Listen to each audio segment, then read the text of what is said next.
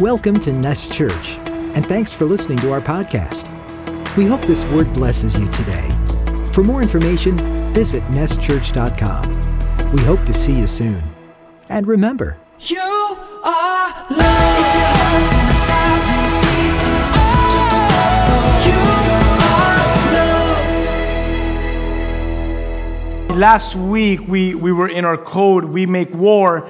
And as we spoke about We Make War, we spoke on Let's Battle Together.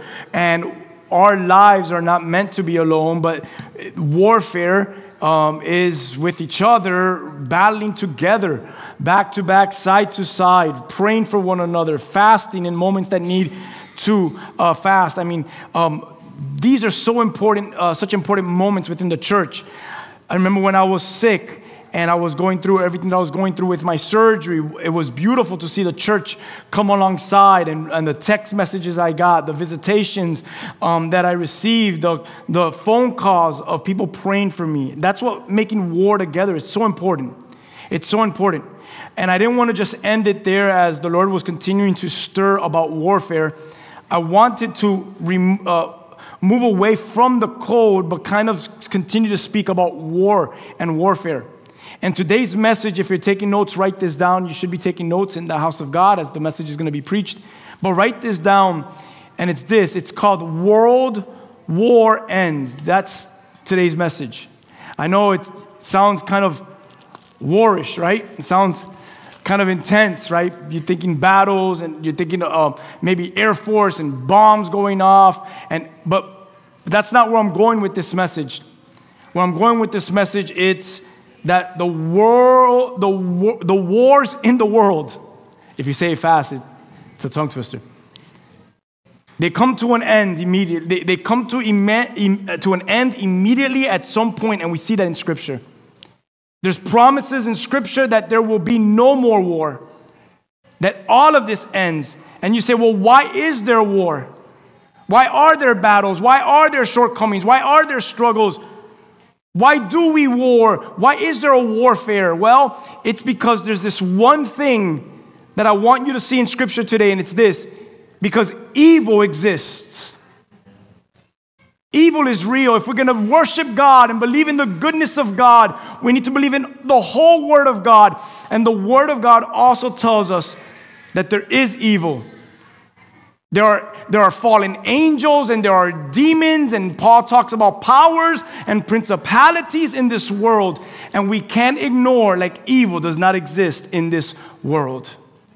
But you and I, if you are in Christ, you belong to the army of God. You are now a child of God. But I want you to know that as you become a child of God, you went from an enemy of God to now a child of God, a slave of Christ. When you become that, you are enlisted into a warfare. There's a bullseye on you years ago. I don't know if you remember, and it led to our Easter service. I spoke about a threat, and I put a bullseye on someone's back as they were walking up here. Was it you, Omar? Did I put the bullseye on? I thought it was you. And I said, we become the threat, because immediately now there's an enemy that's out to destroy us, to destroy our testimony, to destroy the gospel that we stand on, to destroy the families that we're trying to build in the Word of God and with the presence of God. And the enemy wants to come to destroy that so that the outsiders could say, oh, there's another Christian, there's another believer, there's another man, there's another woman that has fallen short. The enemy wants the world to think that he's winning. But Scripture tells us clearly that the future tells us that he's already lost. Yes, that's right. You don't have to go too far to know that there's a warfare. It's all over. If you turn on your television, you see evil blatant right in front of you. From the cartoon, we've spoken about this here on Sundays. From the messages that they're trying to brainwash our children with the cartoons. You could go to Target. I think they took it off the shelf, where they were putting satanic symbols on shirts and selling them in Target so that you could buy them and that your children could walk through the stores and see Satan and say, Satan loves you. And I'm not even going to give credit to the things that the shirt was saying, but there's evil all around us. There's a warfare. Last week I said, so the enemy wants to come and stop you from what? From worshiping. The enemy wants to come and do what? Stop you from praying. The enemy wants to come and do what? Distract you from getting into the Word. Because if he removes the weapons from you, then what are you going to fight in this war? And I challenged you when I said, when was the last time that you truly just prayed before God? When you worshiped before God? When you truly just read and studied the Word of God for yourself? Where it wasn't a devotional, where it wasn't a quick pick me up out of bed, 2-minute prayer, but you were reverent before the presence of God? Or has the enemy distracted you and taken away some of those weapons that God's given you to fight in this warfare in? I want you to know that today, if there's anything that you should know, it's that we are in a war. But something that we say here, don't ever get confused that though we are in a war, we're still living in the good new days. Because we have victory. We have the promises of God. We could quote all the scriptures. They're yes and amen. They're new every morning. The Lord does not lie in His scripture. But He does warn that there is warfare. I was thinking about, for you guys that were Christians in the 90s, you might know this name, Ron Canoli. Remember him? Ron Canoli sang a great song, and I don't know, I'll say I don't want to sing it, but I always end up singing it. But I want to read you some of these lyrics. The song is actually titled Making War in the Heavenlies. You remember singing that back in the days, 90s? The chorus went something like this. Okay, I'll sing it. But if you know it, sing it with me because my singing is off. It says a little something like, making war in the heavenlies. You've ever sang the song? Tearing down principalities. Remember that? Standing firm in Jesus' victory. I know I'm off tune. And then it goes, making war in the heavenlies, casting down every high thing that exalts itself against the knowledge of God. Listen to these lyrics. Ron Canoli in his song writes this, Father, your word says that our battle is not against flesh and blood, but against powers and principalities and rulers of this dark age. He is quoting in this song what Paul says in Ephesians 6, which we'll get to. But you have designed and ordained armor and weapons for us to come against the wickedness in high places. Right now, we put on the helmet of salvation. We lift up the shield of faith. We clothe ourselves with the breastplate of righteousness. And we pick up the sword of truth. And in the mighty name of Jesus, our Savior, we declare war in the heavenlies. And then he goes on to making war in the heavenlies. All right. We do not bow our knee to the prince of this air, for we know the truth has set us free. Who the Son sets free is free indeed. And under our feet he will shortly be crushed, and having done all, will stand in victory. Our hearts are set apart for the courts of the Lord, and we will not be bought or sold. By His Spirit in us, we will overcome, pulling down every stronghold. And then he goes on to making war in the heavenlies, tearing down principalities, standing firm in Jesus' victory, making war in the heavenlies, casting down every high thing that exalts itself against the knowledge of God. It's a powerful song. It's a powerful song, and it's a reminder of Ephesians 6 and of the war that each one of us in accepting Christ have enlisted ourselves into. And it's a war that we'll read that it's not flesh and blood fought war. It's not a war that is fought like the wars on earth. Vanessa said it very eloquently in worship. It's a war that could be fought on your knees in prayer. It's a war that is fought in worship.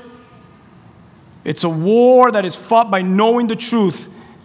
As Scripture says, that this is the truth that sets us free from the bondage of being tormented by spiritual warfare. Amen? When you think about war, there are many positives and yet many negatives to war. War is extremely expensive. Some of you have experienced war in your families. Have you not? It was extremely expensive, wasn't it? It came at a cost. Warfare is serious. I've seen people die because of spiritual warfare. I've seen people give in because of spiritual warfare. I've seen people never walk in the Lord again because they've surrendered to darkness. They've surrendered because they couldn't anymore. The battle was too much. And there's a lot that plays into that sentence that I just gave you. But we know that physical wars are also very expensive. They bankrupt nations. They bankrupt the countries that are at war at times.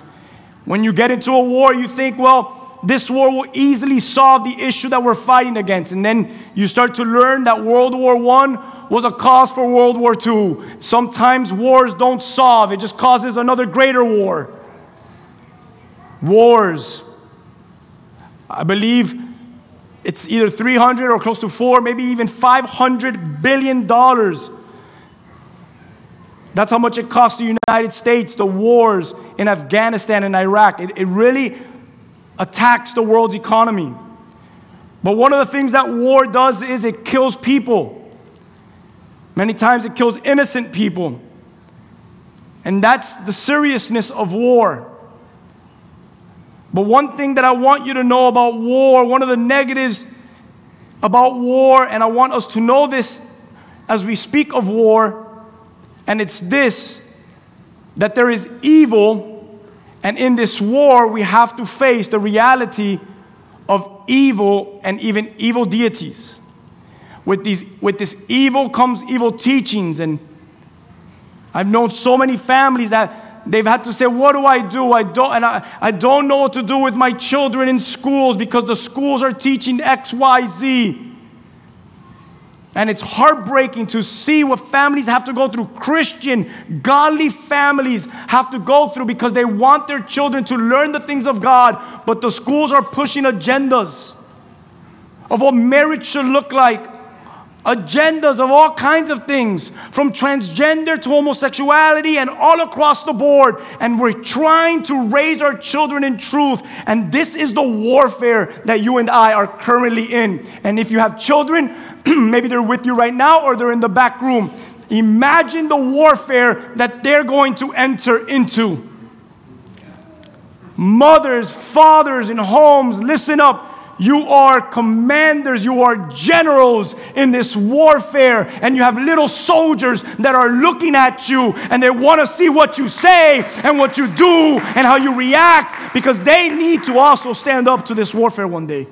Right now, our children, they don't have to worry about it. Why? Because you fight and you battle their wars. But there's going to be a moment where they now have to come against their professor and say, well, that's not what the Word of God teaches. And they have to come against their shopping list and say, well, I can't shop there anymore. And they're going to have to go to, think about this. What are they going to do? And that's what we are. We're part of a team. We're part of a family. We're part of a beautiful kingdom. Amen. We see it with Gideon. We see it with Joshua. Who are you when he stands before the Lord? And he says, I am the commander of the Lord's armies. When they appeared before man on earth, Jesus in the Old Testament, and they would see him, and they would say, well, who are you? He says, I am the commander. I am him, the commander of the Lord's armies. He right there is saying, there's an army in heaven, and I command it. Do you remember when Jesus was dying on the cross? He says, they said to him, if you really are the Son of God, call the angels to come down and rescue you. Why would they say that to Jesus? Because he's the commander of the armies of God. All he had to do is say one word, and the army, the host of heaven's angels would come down and remove him from the cross. If you remember, in the Old Testament, Daniel was praying. Because of the evil that was going on, and he needed to pray, and he prayed, and the messenger angel took 21 days to get to him, and he says, hey, immediately God heard your prayer, but it took me 21 days to deliver this message because I was fighting the prince of Persia. What's going on? There's someone on earth speaking to an angel. And the angel just said, I just came from 21 days of fighting against another fallen angel. We need to understand that when you woke up this morning and you had to put up your AC because you were nice and cuddled under your sheets and you stretched and you got out of your house, you are in spiritual warfare. Your families, your children, your very own soul were fighting. When Paul was at the end of his life and he had to write a letter to his protege, to his student, young Timothy, he writes to him and he says what? Timothy, I have fought the good fight. Why would he call it that? Because Paul also writes Ephesians 6 and it's war. And he says, I fought in the battle. My whole life I've been fighting. In my life, may it be a drink offering now. I fought the good fight. I've finished the race. On May 13th, 1940, I've probably shared this here at some point, Winston Churchill delivers one of his greatest speeches to the House of Commons in the Parliament of the United Kingdom. And his purpose was to inspire the British to keep fighting against this seemingly invincible, almost unstoppable at the time enemy, which was Nazi Germany. And he said a lot in this speech, one of his greatest speeches ever, but I want to grab one sentence from this because we don't have time to get into all of it. And he says this, he says, you ask what is our aim? I can answer in one word. It is victory. Victory at all cost. Victory in spite of all terror. Victory however long and hard the road may be. For without victory, there is no survival. Those were his words to a nation. We need to fight Nazi Germany. And I want to focus on this evil. And I want to be a people, I want to be a person that fights against it, not just make company with it, accept it, because that could happen so often where we just accept it, we ignore it. Many Christians think, well, it'll just go away. No, it won't. Our aim is victory. Victory at all cost. In spite of terror, however long the road may be, our aim should always be victory. If you didn't hear this ever in your walk with the Lord, hear it today. You are a soldier, and your aim is victory. Soldiers, rise up. Many times, me included, myself, we could fall and ignore and fall to take action, to rise up against wickedness, against evildoers. I love what Psalm 94:16 says. Psalm 94:16 says this. It says, who will rise up for me? Kind of like when the watchman was being asked to rise up. Who will be the watchman? Who will rise up during this time, during this age? And Psalm 94 says, who will rise up for me against the wicked? And who will take a stand for me against evildoers? Is God speaking that to our hearts today? Is God speaking that deep in our spirits today, to rise up against the wicked and against that which is evil? Will you rise up? Evil. I want you to think about the evils and what evil and the forms that you've seen it in. Most of the times it does not show up, and you've heard us say this here, with a long tail and a pitchfork and horns on its head and a man dressed in leotards covered in red. That's how Hollywood wants you to see it, as a character. As something that's, yeah, you really can't take that stuff too serious. When I see those images of Lucifer in Hollywood, it's funny, it's not scary. Those images of Lucifer are funny, they're not scary. But when you see evil in the form of murder, in the form of rape and lying and cheating and stealing, adultery, fornication, outburst of anger and wrath, you start to recognize, wait a minute, it really is a whole lot more serious and a whole lot more scarier. How have you seen evil in this day? How have you seen sin? You've seen sin in your life, and you've seen sin in other people's lives. Just destroy your life or destroy other people's lives. Sin is evil. And the enemy wants us to sin, and the powers of this world want us to sin. Sorry, today I preach on sin, and I do preach also that there is darkness and there is evil in this world. But we need to know that. We need to face that. In Genesis, the serpent had one objective in mind. Adam and Eve is there in the garden, the serpent is there, and what did he want? He wanted to cause them to know sin. If they could just know sin, you know what I think? They're going to want to continue to know more sin. If they know sin, they want to know more sin. They want to go deeper into sin. And that's true. Some of us have experienced that. I have the privilege to minister to a lot of drug addicts. And when I speak to these drug addicts, I learned that it started with a simple thing. They tell me things like, I started to drink a lot. They tell me things like, I just started smoking a little bit of weed and drinking some alcohol. But then it led to some cocaine. And now I'm addicted to heroin. Now I've lost my children. Now I've lost my family. Now I'm an addict. And what happened was sin continued to grow and get deeper in their lives until it finally took their life over.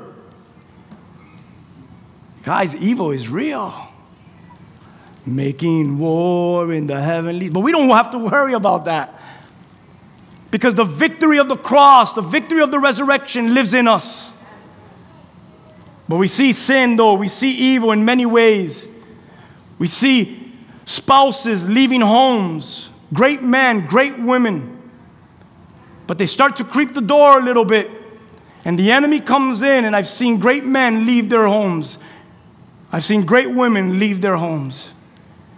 Walking out on their spouses, that one day they walked down the aisle and said, "Oh, I do.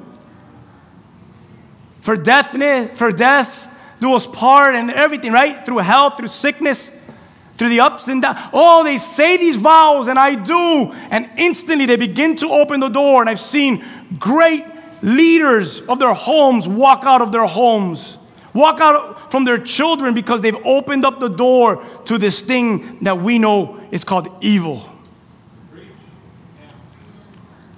Women, men bound to things, women bound to men who abuse physically, emotionally, verbally, and they don't know how to get out of it because they've opened up the door to evil.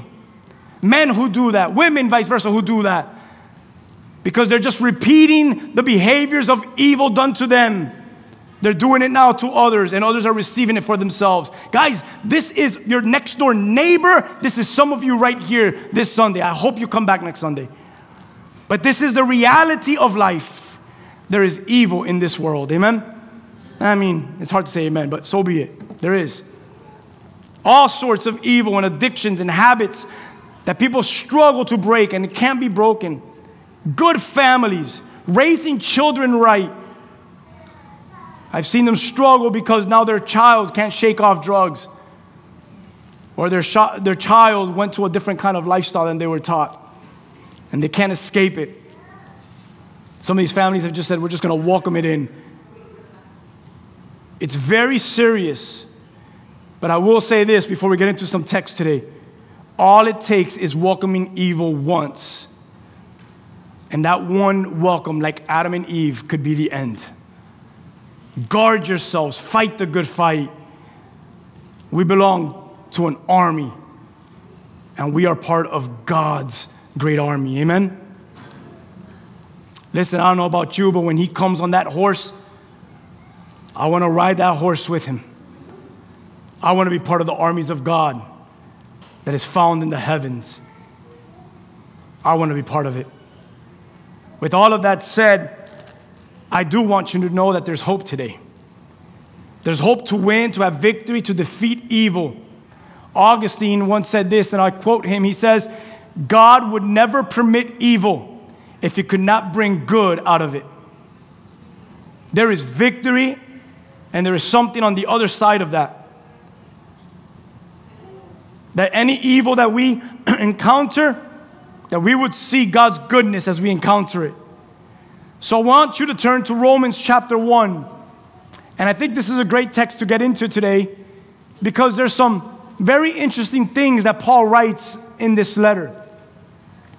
In Romans chapter 1, Paul writes about evil and God's anger towards evil or towards sin. And we get to see some manifestations of evil written for us in Romans chapter 1. I'm going to read and I'll stop and I'll read, but I want you just to see as we build up this message today, I want you to see what is being said in Scripture, in the text. I want you to, as we read this, to align it with your life. Let it be a measuring, a ruler. Let it be a mirror that could speak to you and say, where do I stand in all of this? In Romans chapter 1, I'll skip for sake of time to verse 18. And right there it says, but God shows anger from heaven against all. And look what he shows anger. Like, why would God show anger? God is a loving God. But because he is a loving God, that means that he also has to know and has to have the ability to show anger towards things that are against his love. If I love my wife and someone harms her, my love for her should then what? Should then show anger towards that which harms my beloved. Should it not be the same in our relationship with our God? And that's what we want to see here in Romans chapter 1. He is able to show anger because he has great love. And watch what he shows anger to. He shows anger from heaven against all sinful, very important sin, and wicked people. In Romans chapter 1, it gives us a description that, wait a minute, God does show anger, and he shows it towards wickedness and towards sinful people. Well, what have these sinful and wicked people, what have they done? What are they doing? Look what it is. Look what they're doing. They're suppressing the truth by their wickedness. Oh, is the truth not being suppressed today? By the wickedness of man. It sure is. It sure is. It sure is when my child needs to see something and say, it's a cartoon, it's a little kid's show, but that guy actually speaks a lot like a woman. And now I, as an adult, have to go through a conversation with my child of what they're really watching. What am I trying to say? That it's infiltrated and it's coming in and it's attacking our homes. And God shows anger from heaven against sinful and wicked people that suppress truth by their wickedness. It says in verse 19, they know the truth about God. There is people that are living on this earth, listen to this, that know the truth about God because he's made it obvious to them. He's made it known. For ever since the world was created, people have seen the earth and the sky through everything that God made. They clearly see his invisible qualities, his eternal power, divine nature, and they have no excuse for not knowing God. There are people on this earth that know that there's a God. Verse 21, yes, they knew God, but they wouldn't worship him as God or even give him thanks. And I love this verse because it gives us an understanding even of 2023 of what we're currently living in. Look at this. And they began to think up foolish ideas of what God was like. And as a result, their minds became dark and confused. The problem is not that man did not know God. I hope you see that in this text.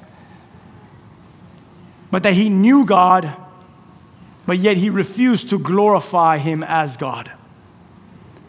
The greatest danger that any human could do is know that there's God, but refuse to glorify him as God. Scripture says, man, as we stand before God, mankind is without excuse. Instead of glorifying God, man has transformed their idea of him into forms and into images that are more comfortable to their corrupt and darkened hearts. Never should we do that. I love that when we sang today, we said, let there be reverence and let this not be about any kind of show, but let it truly be about who God is. And that should be true in all of our lives. Not think up foolish ideas of what he's like. Read the word. It tells you exactly what he is, who he is, and what he's like. That our minds would not be dark and confused. So we see right here in these few verses that we're reading, the problem is that man did not know him, but refused to glorify him as God. And they have no excuse.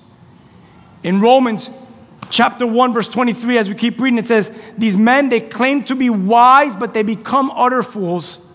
Instead of worshiping the glorious, ever-living God, they worshiped idols made to look like mere people and birds and animals and reptiles. You got to remember when this was written. The Jewish people will continue to fall to the Egyptian gods and the Egyptian images. In Romans 1:23, when you see that word there for image, it's that icon. It's that word icon in the Greek, and it's a dangerous thing, and we need to know this, to change the glory of the incorruptible God into this icon, into an image of our own choosing. I get that this is how you guys put God, but I choose to put God like this. No, that's what you can't do that. You can't suppress His truth. You can't suppress His holiness. God is God, and nothing will ever remove Him from being God. The way He is and the way He says it. Amen. Who are we to change the image of God to our own choosing? It's a very dangerous thing. And I printed this out because in this scripture, Paul says they've created all these images of God. They become corrupt. They become darkened. They've changed the icon into their own choosing. So I said, well, I would love to see, and here's just some, not all of them, various types of idolatry done in Scripture by the very people many times that saw the very hand of God, that they saw a pillar of fire, that they would wake up and they would see manna in the morning, that they would see a sea split and walk on dry land. Kind of like us, we see the hand of God. But here's some various idols of false God mentioned in Scripture. In Isaiah 44, it starts to speak about them, and it says, those who make an image, all of them are useless. Their precious things are no profit. They're their own witnesses. They neither see nor know that they would be ashamed. And then it goes on, and here are some idols. There's an idol named Asherim, and I'm going to destroy some of these names. And Asherim is mentioned throughout Scripture. In 2 Kings chapter 17, they made this idol on Asherim. Actually, the Scripture says this. They set for themselves sacred pillars and Asherim on every high hill and under every green tree. An idol, foolish idols. There's another idol called Teraphim, which was a family idol, and we see them in Judges chapter 17 and 18, in Joshua 24. This idol is all over Scripture. There's another one by the name of Matseba. Matseba is another one. It's a column statue. It's set up, and we see it in Jeremiah 43, in Joshua chapter 4, in 1 Samuel 7. All over Scripture, we see Chaman, or another way of saying his name is Hamanim. More idols all over Scripture, sun gods and sun images. We see them in 2 Chronicles. Another one called Avon. An Avon means nothingness. It means vanity. And they build an idol to this vanity in Isaiah 66 and Deuteronomy 32. You guys are getting the point? 1 Kings 16. There's another one called Elel in Isaiah 19. In Psalm 97. Ema, Mithzabeth, Bosheth. I'm sorry for killing the words, killing these false idols. Who cares about their names anyways? Gilium, Shekatz, Salem, Timnah, Atzab, Seir, Masketh, Pesel, Maseka, Heket. All these idols all over Scripture. I could give you all the Scriptures and where they're mentioned in the Old Testament. Images, idols, false gods, Adonis, Adramelech, Ammon, Apis, Asherah, Ashtoreth, whatever, Astrate, Baal, we know Baal, Baal Bereth, Baal Peor, the calf, the golden calf, Dagon, Diana, Heket, Hathor, host of heaven, the image of heavenly, Ishtar. I'll keep going. Makam, Meni, Milcom, Moloch, Moon, Nebo, Niphaz. I want to be careful. Okay? Nishrach, Rimmon, Setter, serpent, sin, a moon god, star, sun, Tammuz. All right, I'm done with the gods. There's too many. How do you stay up to date with all these gods? The God of the sun, the God of the stars, the God of my toe, the God of water, the God of the hill, the God of the calf, the God of the frog, the God of the rice that I'm going to eat. God's for everything. And sometimes they do the foolish of sacrifices and the foolish of things. Like Baal and like Asherah, if you've studied some of them, they sacrifice their very own children to these gods. Can you imagine being around the people that are going to have an assembly? And they say, today, you, come on, you sacrifice your child to our false god. And you may think they're an image. They may look like a reptile. It may look like a bird or like an owl. It may look like whatever you may think it may look like according to the Old Testament. But I want you to know behind those gods there are evil powers that are real and that are tricking and deceiving people. And we see it today. We see people still sprinkle blood and cut off chickens and do all kinds of prayers and do all kinds of things because they're worshiping a false God. And we come and stand before the true and living God who is no fool. Amen. Guys, this is real. So let's read and let's see what happens in the rest of this passage. Of all these people that worship false gods, it says God abandoned them to do whatever shameful things their hearts desired.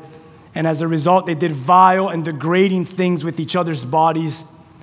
They traded the truth about God for a lie. They worshiped and served the things God created instead of the Creator himself, not us. I saw, forgive me, social media sometimes could be the devil itself. But I saw someone say that our phones have become an idol. Have you seen that one? That we put it in our hands and we just scroll and we stay hypnotized. And if you look at it, it's almost praying hands as we grab our idol called iPhone. I know, I just thought it was a cool one. But think about all the idols in our lives that we have.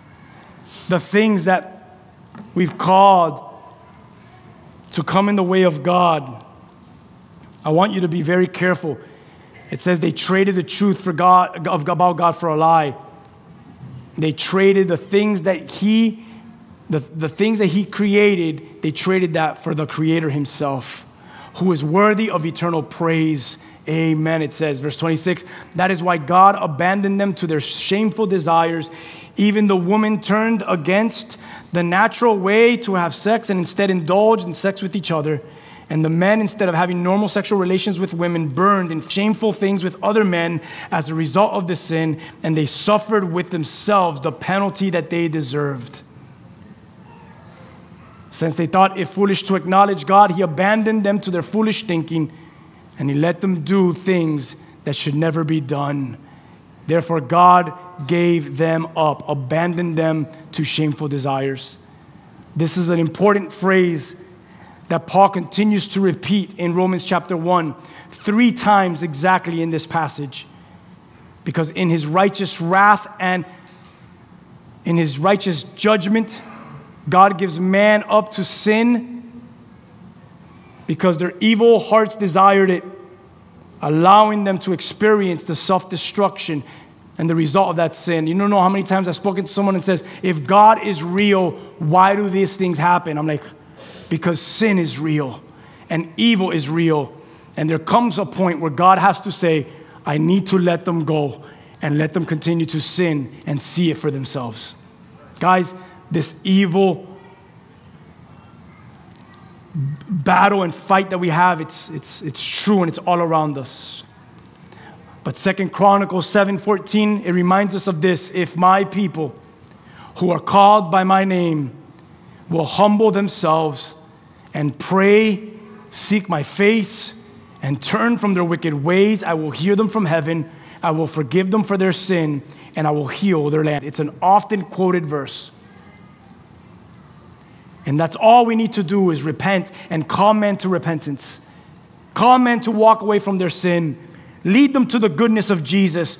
That's how we fight our war. Let's keep reading to get out of Romans chapter 1. Verse 29 says, here are these individuals. Their lives became full of every kind of wickedness, sin, greed, hate, envy, murder, quarreling, deception, malicious behavior, gossip. Look what it says about individuals who were given over to sin. They're backstabbers, haters of God, insolent, proud, boastful. They invent new ways of sinning. They disobey parents. They refuse to understand. They break their promises. They're heartless. They have no mercy. They know God's justice requires that those who do these things deserve to die, yet they do them anyway. Worse yet, they encourage others to do them. They don't do anything about it. It's almost a sin of omission, where you omit, where you don't do anything about it, but you let it go on, and it destroys your life. It destroys people's lives when we should have taken a stance. Frankenpan says this, and I'll quote him. He says, I realize that many Christians have not been praying because they've not accepted the reality of war in which we find ourselves. There is a spiritual war mode that we must appropriate. It is an aggressive stance that we take against evil. It is governed by love for people, but it is fearless, uncompromising with the powers of darkness that manipulate people to fulfill evil plans. That's who we are. That's what we're to do. He gave them over, it says in Romans 1, to things that are not fitting. All kinds of things. And they became covetous and envious, and they became sinful, and it grows not just from envy, but then it grows to murder as Romans 1 continues to unfold. There's a quote that I read, and I want to share it with you. And it says this, it says, these days, it's not just that the line between right and wrong has been made unclear. Today, Christians are being asked by our culture to erase the lines and move the fences. And if that were not bad enough, we're being asked to join the celebration cry of those who have thrown off the restraints religion has imposed upon them. It is not just that they ask that we accept, but they now demand of us to celebrate it too.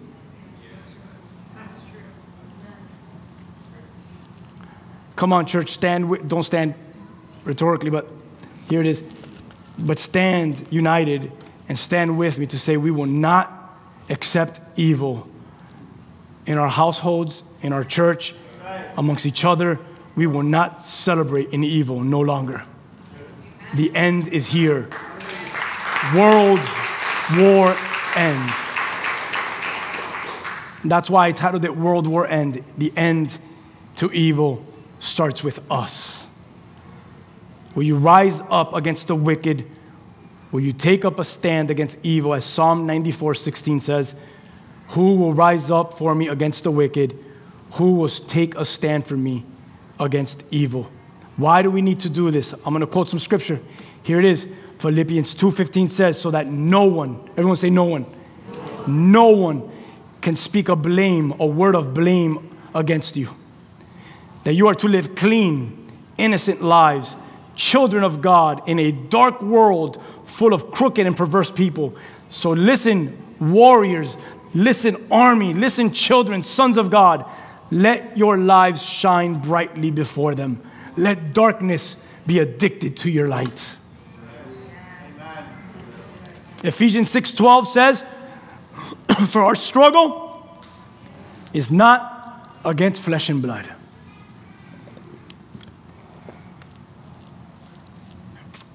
When we make it against flesh and blood, the enemy smiles and says, I got them. I got them. I'm trying to learn, and it's very hard for me, and it's very hard for some of you, I'm sure, that when someone opposes or someone is an irritant, is that a word? It's a word today, irritant. Just irritates. A nuisance. When someone is just against everything that you stand for. It's hard, but you have to look at them with loving eyes, knowing that it's not them, but it's a battle of evil within them that you're fighting against. Here's the heart of God. So we spoke about the shows of my children. You want to know what I teach my children? I don't teach my children to look down upon, to hate, and to speak evil against a man if he chooses to love a man, or a woman to love a woman. Because I do believe that the love of God can transform hearts and do miracles. So you teach truth without fear.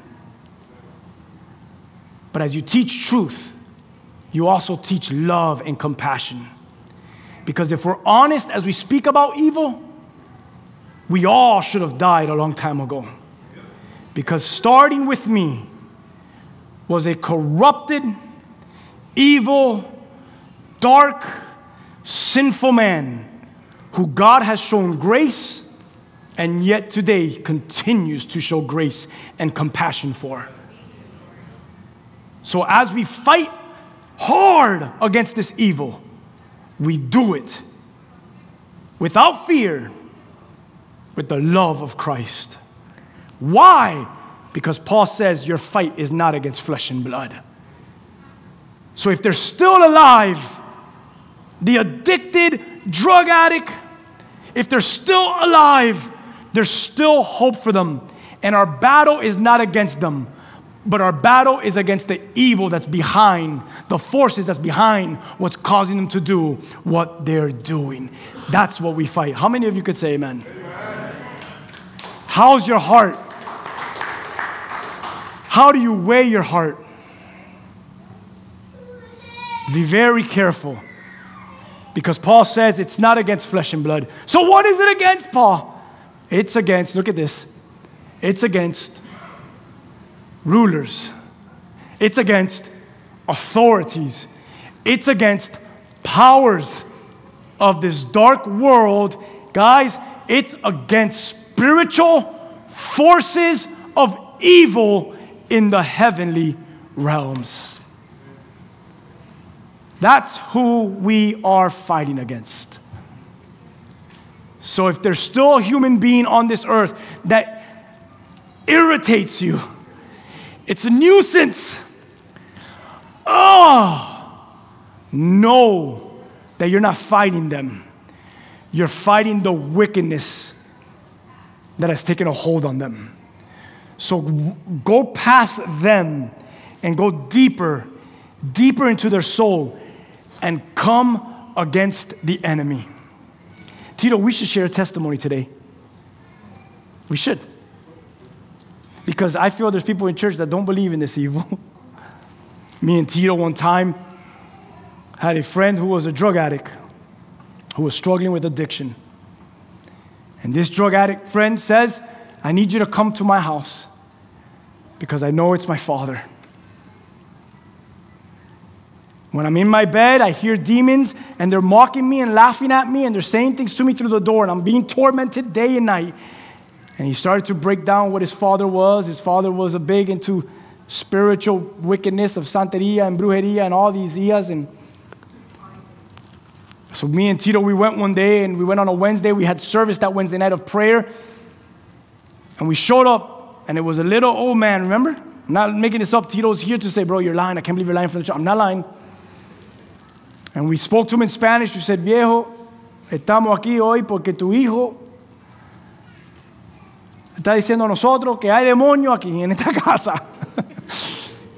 And we started talking to this old man, a little old man that's fragile, that you could probably flick him and break him in half, no lie. This is one of many stories that I have. But since Tito's here, I says I'll use one of a witness. And I said, we want to come in and speak to you. So he let us in and we said, what's going on? Who talked to us about you? And we sat him down on a chair. And we said, we want to pray for you. And we started to pray for this little old man, little fragile man, that we could break him in half with a flick. But we looked past his eyes and recognized that this little old man has something great going on within him. And we start praying for him, and this is no lie. And as we start praying for him, from within him starts to come some chants that we can't interpret. Demonic chants were coming out of his mouth. Didn't understand them. Sounded kind of dark, kind of scary. I mean, we weren't scared, but it was scary to anyone else, I'm sure. And we looked at each other. We said, stop praying. And I told the man, I looked at him, I said, look at me. And he wouldn't look at me. I go, what's his name? He would tell me, no. And I said, tell me the name of what's inside of you. He said, no. I said, tell me the name. He said, no. I said, now, in Jesus' name, tell me the name of the forces that are inside of you right now. Who am I speaking to? And he gives me his name. It starts with a B. And I said, thank you. And we started praying against that name. Later on, we get in the car to come to church. I start to go on our friend Google. And I write down the exact name that the guy gives me. And what comes up is like in the year 1200, or I don't know what it was. It's this massive figure of this deity that a tribe somewhere in Africa, in the continent of Africa, they built this deity. And I'm in one car and Tito's in the truck behind me, and I text Tito and I said, Tito, look at the text message I just sent you. And he says, whoa, what is this? I said, that's who we just spoke to in that house. Years, hundreds of years ago, he showed up in Africa to a tribe, and here we are in Little Havana, and we were just casting them out of this guy's house. Guys, why am I saying these things? Not to spook you, not to scare you. We weren't scared. The power of Christ is in us. The blood of Christ is over us. But it's to remind you that it wasn't about that little old man. It was about what was tormenting that household, that little old man and his son who was addicted to drugs in the room next over. And what it was, put Romans 6 back up. It was the powers, the rulers, and the wickedness, spiritual forces of evil in the heavenly realms. Church, that's our world. That's our world. I know. Do you know the struggle I had to preach this today? Because I know that for a fact that there is one person here, at least one, that says, I do not like that kind of message. But it's in the Bible. How can we ignore it?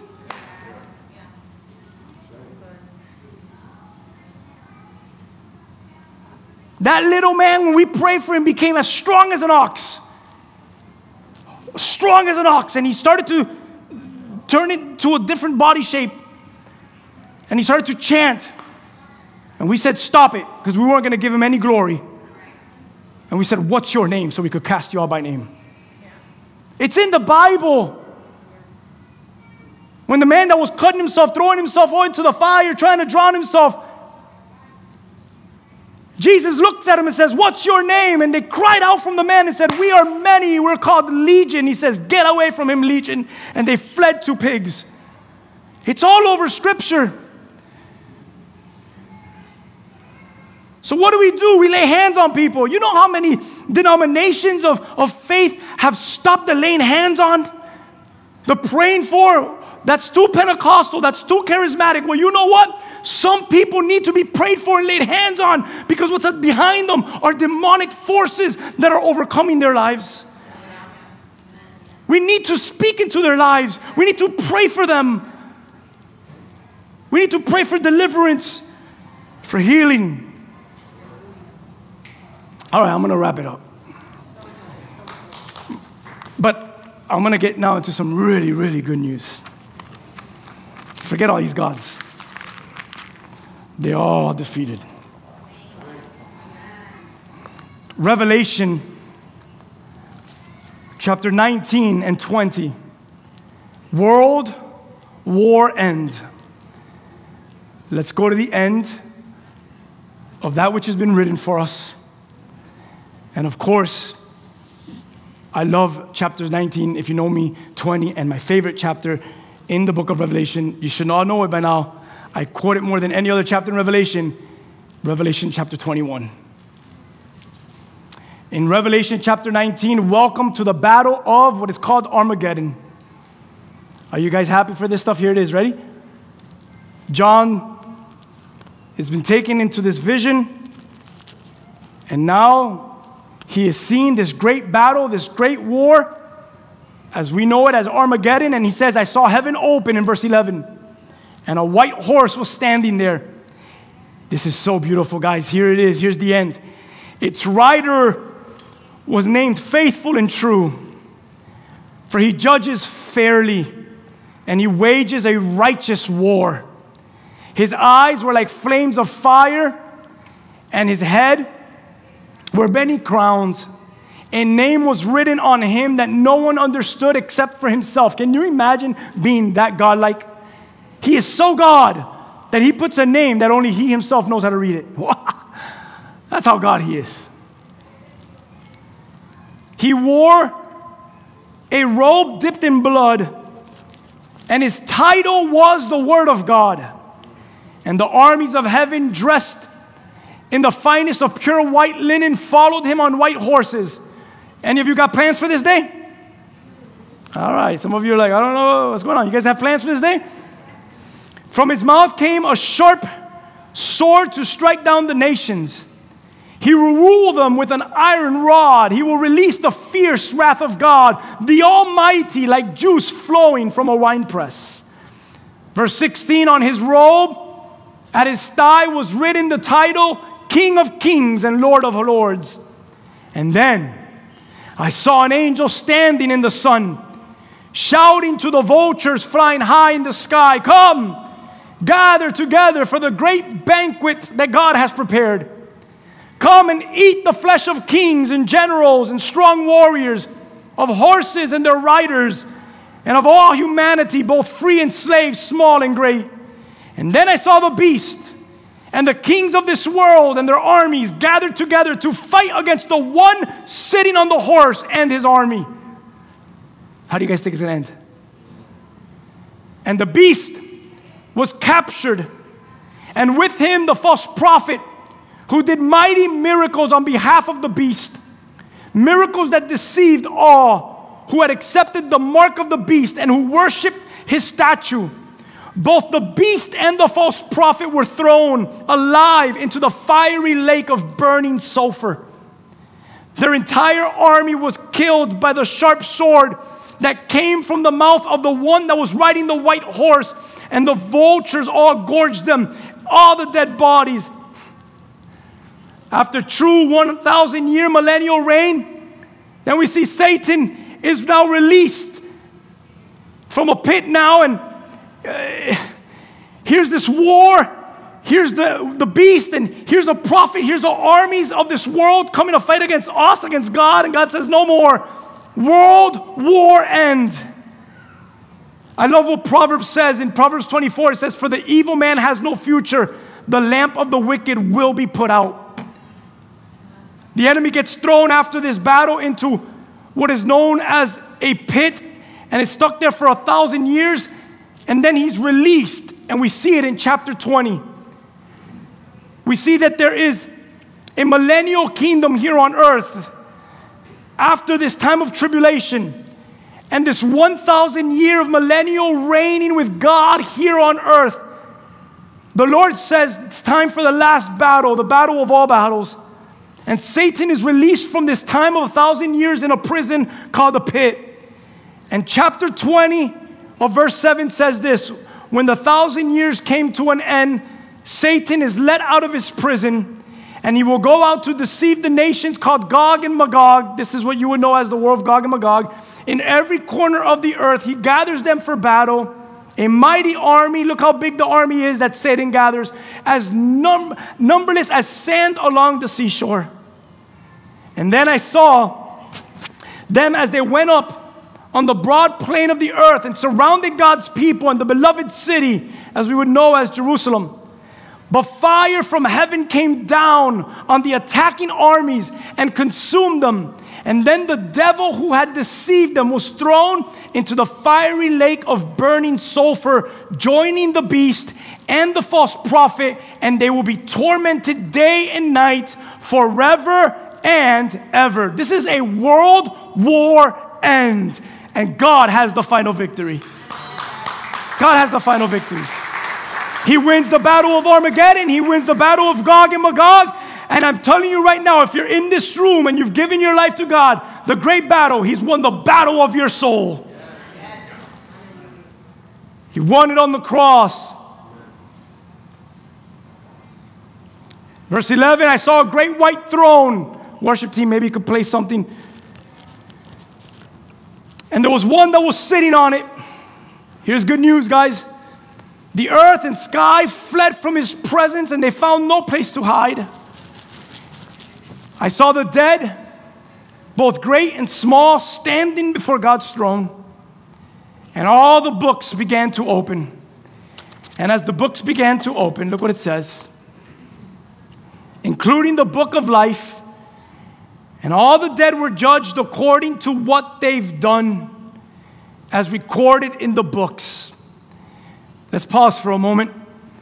All mankind, all humanity will stand before the throne room of God. Will stand before this great white throne judgment. It doesn't matter if you live under a bridge or if you live in a palace. The rich, the poor, the mighty, and the small will all have to give an account before the throne of God. And they will all be judged according to what they've done, what they've believed. And it says in verse 13, the sea gave up its dead. The death and grave gave up its dead. And now all that have already died come before the Lord, and all are judged according to their deeds. Then death, man, I love verse 14. Highlight this. Write this down in your notes. Revelation 20, verse 14, so important. Then death and the grave were thrown into the lake of fire. You know why? Because now when we're with Jesus, there is no more fear of death. And there is no more fear of the grave. This lake of fire is the second death. And anyone whose name was not found recorded in the book of life is thrown into this lake of fire. Did you just hear what I said? How are your loved ones today? How are those battling with sin today? Those who chose a different lifestyle than you. Those who are addicted. Those who walked out. Those who are filled with anger. Those who are all the things that we've mentioned. Can you look past them? And can you look at their soul and the fight and the war that's going on for their soul? And know that verse 15 says, whoever's name is not written will also be thrown into the fire. Do you think that you have a war to fight? I think so. It's for every lost soul whose name is not written in the book of life yet. We still have a great fight to fight, amen? And you may be sitting here and you can say, well, what's the end? What's the end? Oh, it's victory. What's the end? I believe it's sooner than later. What's the end? Every day we're getting closer. What's the end? Forgive me for repetition. But I end with this. I end with the end. And forgive me for always reading this passage here on a Sunday. But I will not be ashamed to end with it yet again on another Sunday. The future is very bright. World war end will take place. There will be no more evil. There will be no more pain. There will be no more death. World war end takes place. And then he goes to one of the final chapters in your Bible. And this is what he sees. If you know me well, it's one of my favorites. Then I saw a new heaven and a new earth. For the old earth has disappeared, and the sea was gone. And I saw the holy city, the new Jerusalem, coming down from God out of heaven like a bride beautifully dressed for her husband.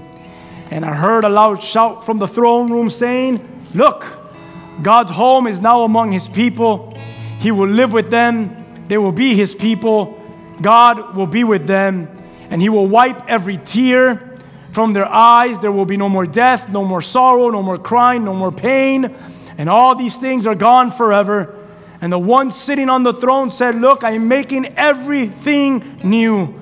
And then He said to me, write this down, for what I tell you is trustworthy and true. And He said, it is finished. I am the Alpha and the Omega, the beginning and the end. To all who are thirsty, I give freely from the springs. Thank you, Tito, for opening up with that, of water of life. And all who are victorious will inherit all these blessings, and I will be their God, and they will be my children. Verse 9, then one of the 7 angels who held the 7 bowls containing the 7 last plagues came and said to me, come with me, and I'm going to show you the bride, the wife of the Lamb, the wife of Jesus, the bride. And He took me up in the Spirit to a great high mountain, and He showed me the holy city, Jerusalem, descending out of heaven from God. And it shone with glory of God and sparkled like precious stone. And I will massacre every single one of these stones. Here it is, ready? Like jasper, as clear as crystal.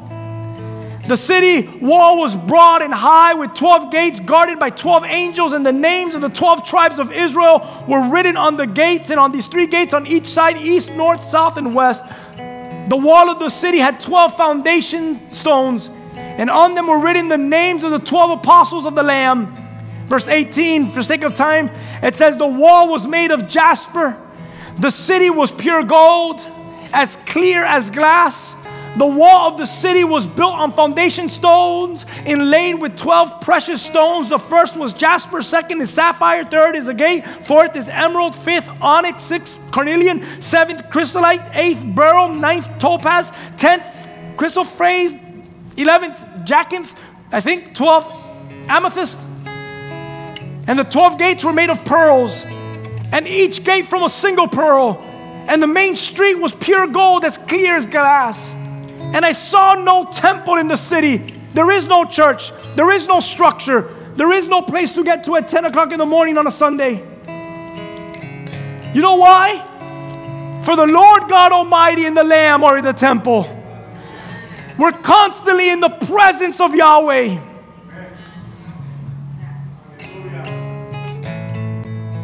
When time is church? Now and later and later and later. It never ends. Church will always be church. The presence of God will continue to reign. There is no need for a temple to hold the presence of God. The tabernacle of God is in need no more. And the city has no need for the sun or the moon. Sorry for all of you guys that love the sun and the moon and the stars. Well, there's no need of it anymore. For the glory of God illuminates the city.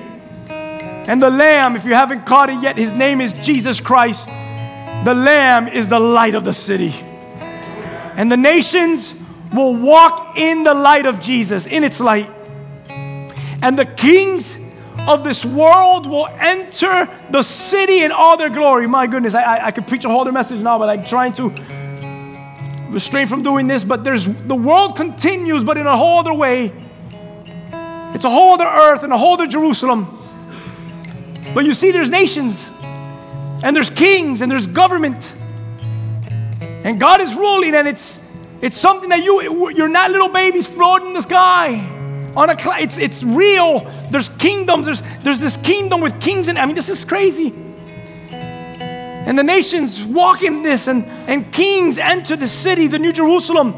Verse 25, its gates will never be closed at the end of the day, because there is no end of the day. There is no night in the eternal kingdom.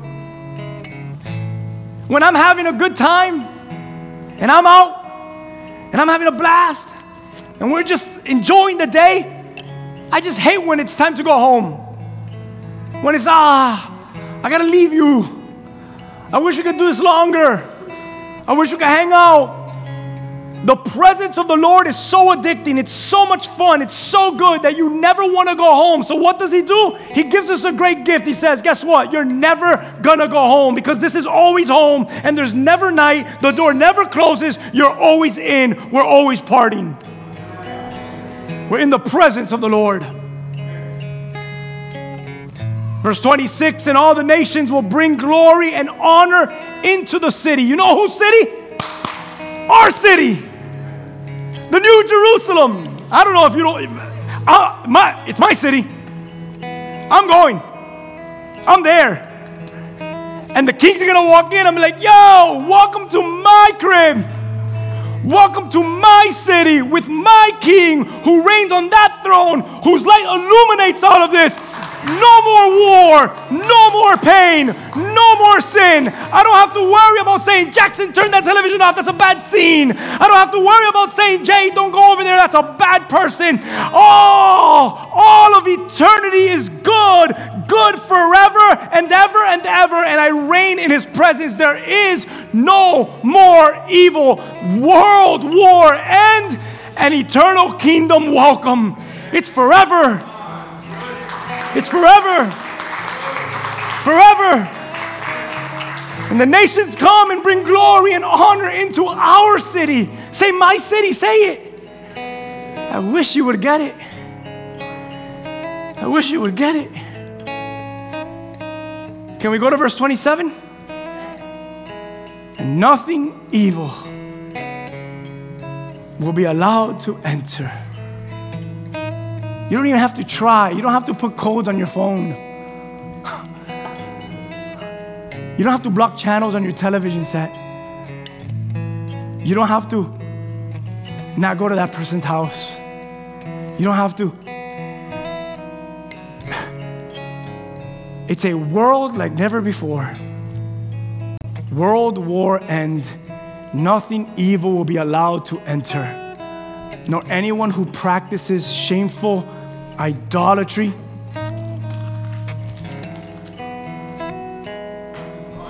None of that will be allowed to enter. Dishonesty, none of that will be able to enter. But only those whose names are written in the Lamb's book of life. Can't wait. Can't wait. That's the world we belong to. And that's the world we need to continue to be reminded of. Lord, you know this room in detail. For you know your sons and daughters. Forgive me for going a little late, guys, but come before you, God.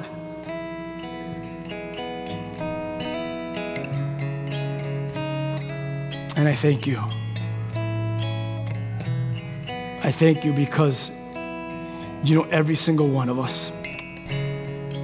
And if there's any thing in our lives that is distracting, tormenting, sin that is conquering and overcoming, I pray today that the war of that sin, the war of whatever that is, would be an end today. And that today we would receive the promises of Revelation 21 in our hearts. I repent of all my sins. Wash me clean.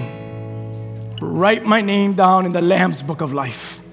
I want you to close your eyes. And I want you for a moment, as we close up, to truly examine your walk and your heart before God. And as you do that, listen to these words. In the Old Testament,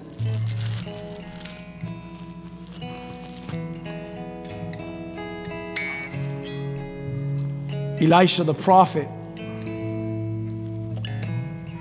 was being attacked by some enemies.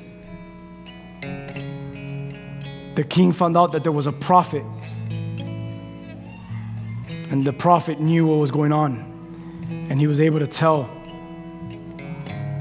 the king's strategies before he ever did them.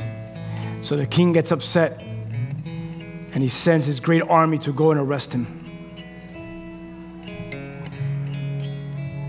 So he sends all his chariots and all his horses and all his great men to surround the city where Elisha's at.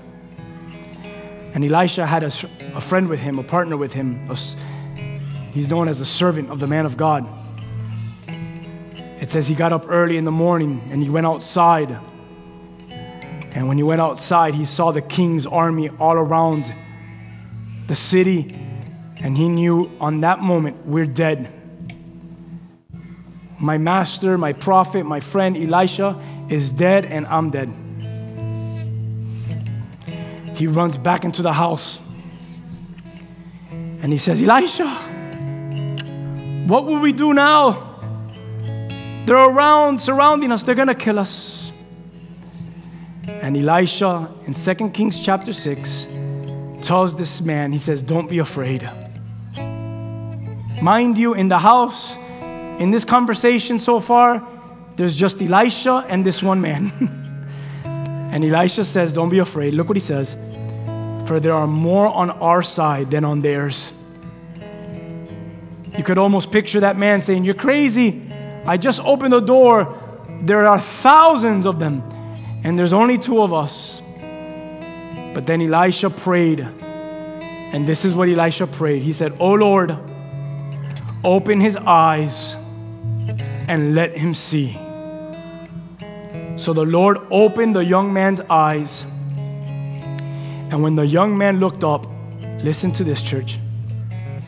He saw that the hillside around Elisha was filled with horses and chariots of fire.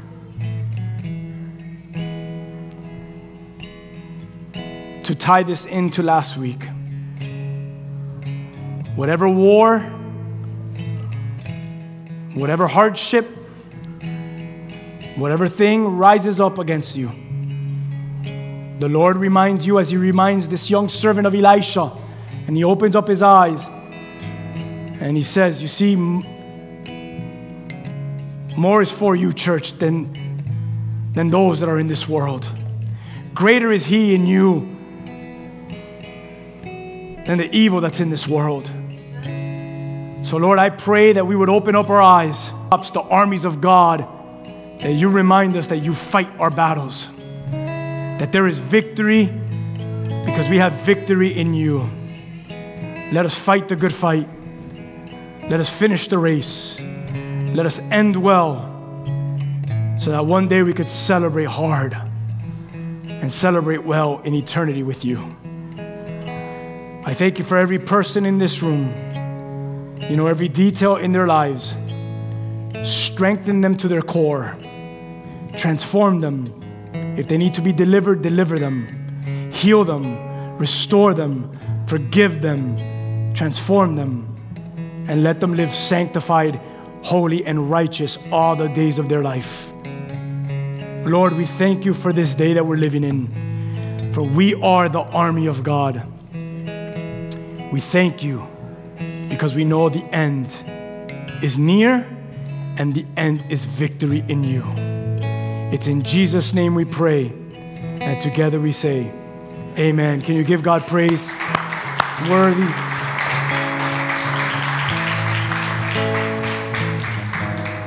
Can you do me a favor? Can you hug someone and just love them for a moment today? Maybe someone needs prayer. Maybe you need to pray for someone today here. But know that this is an army and we are in a war and we have victory because Christ is with us. Amen. Go with that power, go in that might, go in that strength, and go with those promises in your heart. World war ends. It ends. We have victory in Jesus. Have an amazing, blessed, powerful Sunday. God bless you.